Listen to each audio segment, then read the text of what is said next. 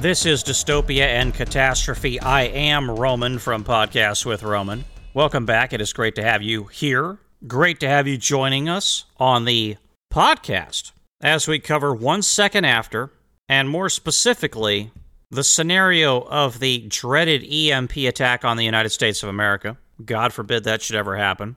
And things continue to fall apart, ladies and gentlemen. You know, one of the things that happens here, one of the things they really start talking about is our protagonist, his hand gets infected. It started out from just a scratch, and then it just becomes a big deal that is persistently bothering him at this point. Typically not something that you would need to worry about. This is very common, though, in catastrophe scenarios, either documentary or book or movie or something of that nature. I've seen it before where somebody gets a cut on their hand and then they're dead, like, 2 minutes later, roughly. 2 minutes later in the story, but it takes days. I find generally nothing you really need to worry about, believe it or not, unless you're in just one of the filthiest environments on the planet, like what John, our protagonist, had been in. Obviously, if you read the story, you understand what I mean by that. So he gets this cut on his hand, it does get infected, and now he's kind of up a creek. In some regard, as far as getting this thing treated. The treatment's not working. They're not able to keep this thing clean and get it worked out. I've had a lot of cuts in my life. I've had so many cuts on my hands and arms and so on and so forth. It almost defies belief because I got into a lot of stuff when I was a kid out in the woods.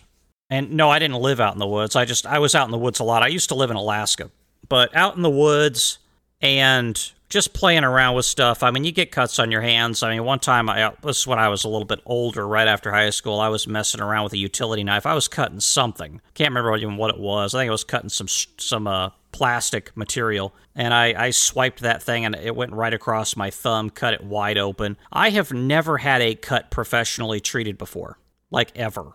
And I've never really worried much about keeping it clean, except just the basic. And I've never had any problem with infection. Now, one thing I did see happen one time is somebody I know actually had their cat. It was their cat. They lived on a farm, and their cat scratched them on the arm, as cats are wont to do. Cats are really just wicked creatures sometimes, right?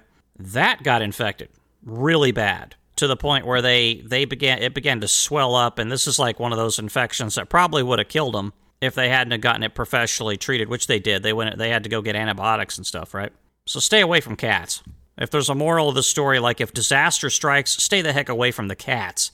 Cats get into all kinds of really terrible stuff. And if you think about all the crap, literally and figuratively, that's on a cat's paws or claws and they scratch you, probably not the best thing in the world to be screwing around with a cat. And by the way, that's probably further evidence that cats should be, just have your cat declawed. So they have another one of their catastrophe meetings in this chapter. We're on chapter number 6. They have another one of their catastrophe meetings. This is always fun when they get the mayor and everybody together in a conference room, and this time another town shows up. I don't know how to pronounce the name of this town. Swannanoa, Swannanonia, Swantown, Swananana, whatever the crap it is. I'm just going to call it Swantown.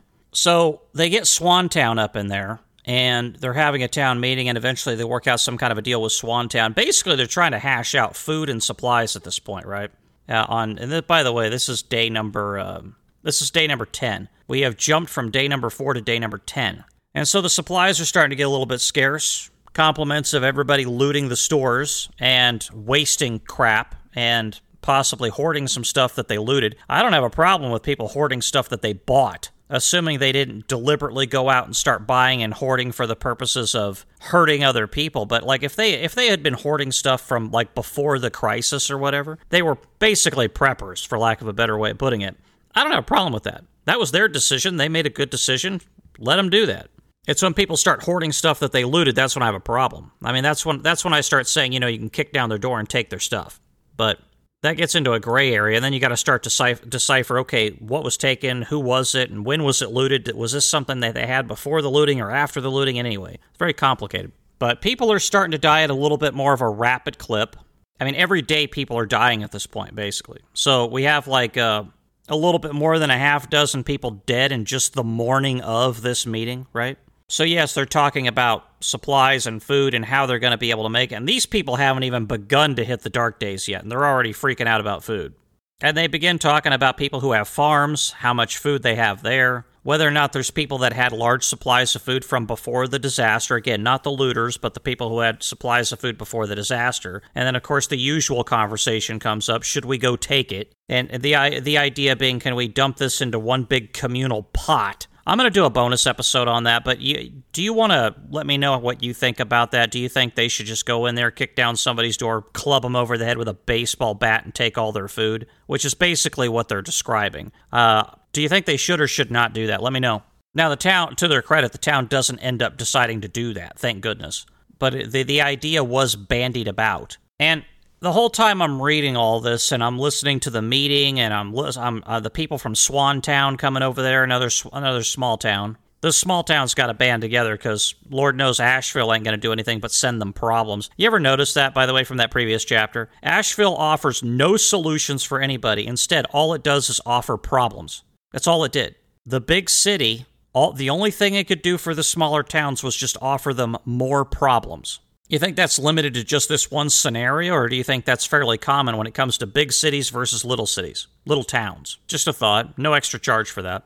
But can you imagine, I mean, this is the situation in the small towns. Day 10, we're on day number 10, and they're already flipping out and starting to get panicked about medical supplies and food, and they're having to negotiate with the Swantown, over to the, I think this town is over to the south of them, I think, as I heard it described. Doesn't really matter for our purposes here, but can you imagine what it's like in the big towns? Like how quickly they came apart? I mean, we kind of heard from Charleston that it started coming apart like in day number 1. What about a New York City or a Chicago? My gosh, Chicago. Can you imagine? What's it like in Chicago right about now? Day number 10 of this scenario? Can you imagine?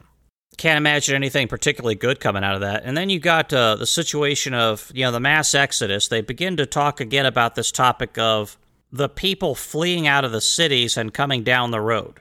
They're coming down the road towards the hills and the hollers of North Carolina, and obviously Black Mountain is square in their crosshairs, and then we got to figure out what we're going to do about that.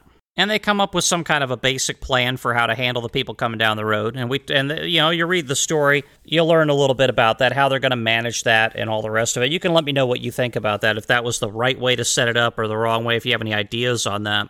I honestly don't know that there was a better way to handle it. I look at it and I think to myself, that's about as good of an idea as I probably could have come up with. But again, the more you hear this scenario described, the chaos, the people just kind of lost, wandering out into the countryside, just trying to survive, just trying to find the basics, you begin to see again the appeal that this kind of an attack has with regards to an enemy adversary overseas, an enemy of the United States. I mean, this is like They're reading this story and they're just licking their lips and they're thinking to themselves, my gosh, this is the sweetest scenario that they could possibly imagine, right? That's probably what at least some of them are thinking.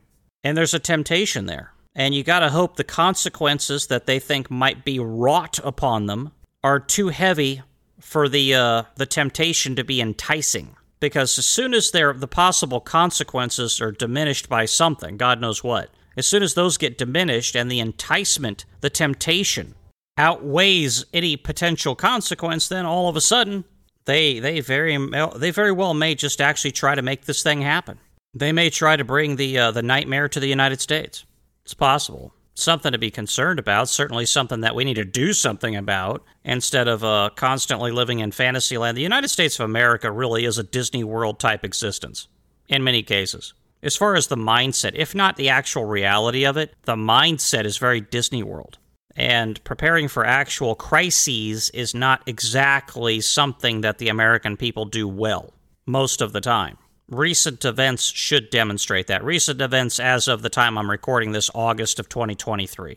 But, this particular chapter number 6, really ends with impending doom. Proof positive that once you start the nightmares never end. Nightmares inside of nightmares. So we've got supplies running out, and we've got people trying to negotiate to make this magic happen and actually keep these people alive long enough for possibly help arriving. The cavalry's going to come, and the cavalry's going to come with the cavalry. The cavalry's going to do what the cavalry does. You got like a 50-50 shot. The cavalry is going to come and they're going to help and they're going to circle the wagons and everything's going to be fine. Or the cavalry is going to come and you're going to find out that the cavalry is really the enemy. I mean, if it were me in this town in a meeting, I would have brought that up. I would have said, by the time the cavalry does come, it's entirely possible that we may very well find ourselves wishing that the cavalry never showed up. That is possible. And the thing you got to be careful of, like, take the previous chapter number 5, and martial law and capital punishment, in other words, executions and things like that. The reason why you really need to maintain a sense of justice, a trial, a jury actually needs to be held. The reason why you need to do that is because whatever justice that you actually exercise on the residents of this town, that is to say, the people at the top, the police chief and emergency managers, all the rest of it. The kind of justice that they pursue in the town could very well become the justice that is imposed upon them when some higher authority shows up. And when that higher authority does show up, you better have the moral authority to be able to say, see, we stuck to the Constitution. We did it right. Because if you don't have that moral authority, if you don't stick to the Constitution, state and federal, then some higher authority might come in and say, well, you haven't been using the Constitution here. Why the heck would we use it with you? Why would we honor the Constitution when you weren't? See how that works? And probably little Lord Fauntleroy over there in Asheville is not thinking about that. He's thinking he's king of the hill. He is the authority. Well, someday later on down the road, little Lord Fauntleroy may find out real quick that he's not the authority. Somebody else is. And whatever the heck it is that little Lord Fauntleroy's been doing over there in his little fiat dictatorship might be used against him. He might find himself the victim of some larger dictatorship. That can happen. Just something to think about. So what do you think? Where is this going? What are the lessons that we need to take out of this? What do we need to learn here? Any thoughts? Go ahead and communicate those to me through Apple Podcasts if you have access to that. Leave a review there. I'll try to bring those questions and comments on. If you can't do that there, or if you want to, go over to Patreon, Podcasts with Roman, link in the show notes, and you can send messages through there as well. And you can also, on Patreon, get access to bonus content. And I will hope to see you all on the next episode of this here podcast. And with all of that said, this is Roman signing out. Thank you.